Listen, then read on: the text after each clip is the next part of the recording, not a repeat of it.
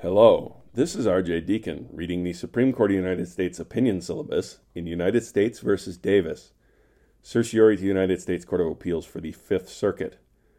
Argued April 17, 2019. Decided June 24, 2019. Respondents Maurice Davis and Andre Glover were charged with multiple counts of Hobbs Act robbery and one count of conspiracy to commit Hobbs Act robbery. They were also charged under 18 U.S.C. Section 924C, which authorizes heightened criminal penalties for using, carrying, or possessing a firearm in connection with any federal crime of violence or drug trafficking crime. Section 924C1A. Crime of violence is defined in two subparts: the Elements Clause, Section 924C3A, and the Residual Clause, Section 924C3B. The Residual Clause, in turn, defines a crime of violence as a felony that by its nature involves a substantial risk that physical force against the person or property of another may be used in the course of committing the offense.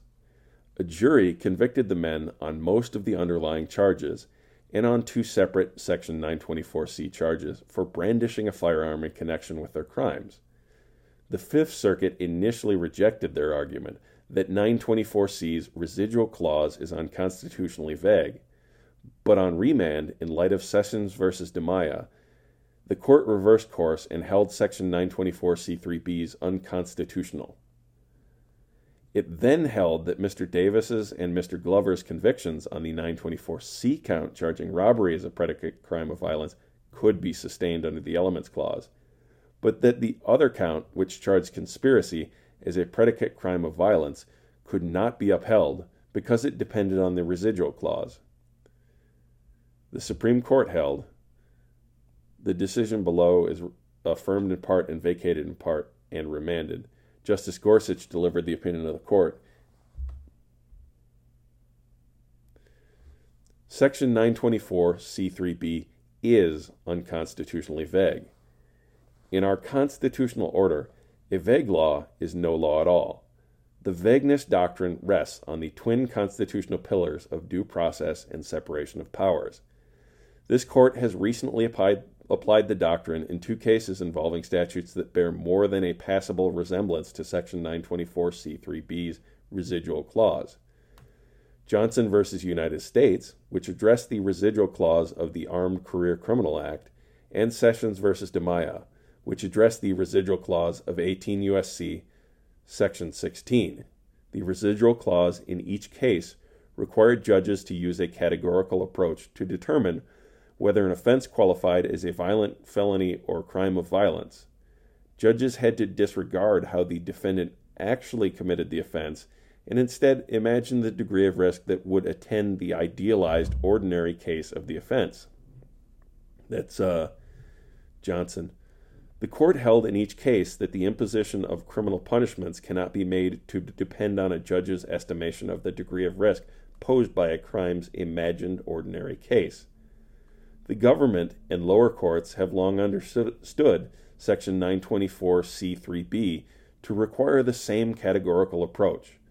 Now the government asked this court to abandon the traditional categorical approach and hold that the statute commands a case-specific approach that would look at a defendant's actual conduct in the predicate crime. The government's case-specific approach would avoid the vagueness problems that doom the statutes in Johnson and DiMaia, and would not yield the same practical and Sixth Amendment complications that a case-specific approach under the ACCA and Section 16 would. But this approach finds no support in Section 924C's text, context, and history. This court has already read the nearly identical language of 16b to mandate a categorical approach. See Leocal v. Ashcroft. And what is true of Section 16b seems at least as true of 924C3b.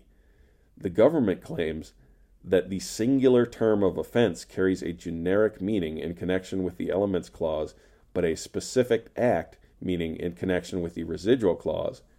But nothing in Section 924C3b rebuts the presumption that the single term offense bears a consistent meaning. This reading is reinforced by the language of the residual clause itself, which speaks of an offense that, by its nature, involves a certain type of risk. The categorical reading is also reinforced by Section 924C3B's role in the broader context of the Federal Criminal Code. Dozens of federal criminal statutes use the phrase crime of violence to refer to presently charged conduct. Some cross-reference 924C3's definition, while others are governed by virtually identical definition in Section 16. The choice appears completely random. To hold that Section 16B requires the categorical approach, while 924C3B requires case-specific approach, would make a hash of the Federal Criminal Code. Section 924C3B's history provides still further evidence that it carries the same categorical approach command as Section 16B.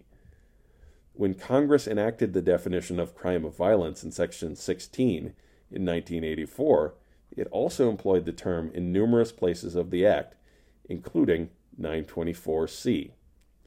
The two statutes thus were originally designed to be read together, and when Congress added a definition of crime of violence to Section 924C in 1986, it copied the definition from Section 16 without making any material changes to the language of the residual clause, which would have been a bizarre way of suggesting that the two clauses should bear distinctly different meanings.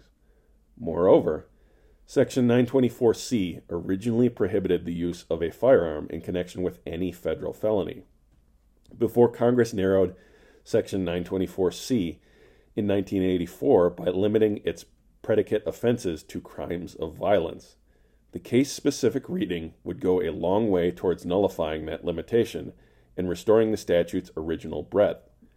Relying on the canon of constitutional avoidance, the government insists that if the case-specific approach does not represent the best reading of the statute, it is nevertheless the court's duty to adopt any fairly possible reading to save the statute from being unconstitutional.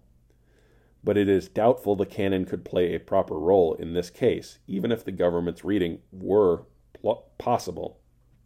This court has sometimes adopted the narrower construction of a criminal statute to avoid having to hold it unconstitutional if it were construed more broadly, but it has not invoked the canon to expand the reach of a criminal statute in order to save it.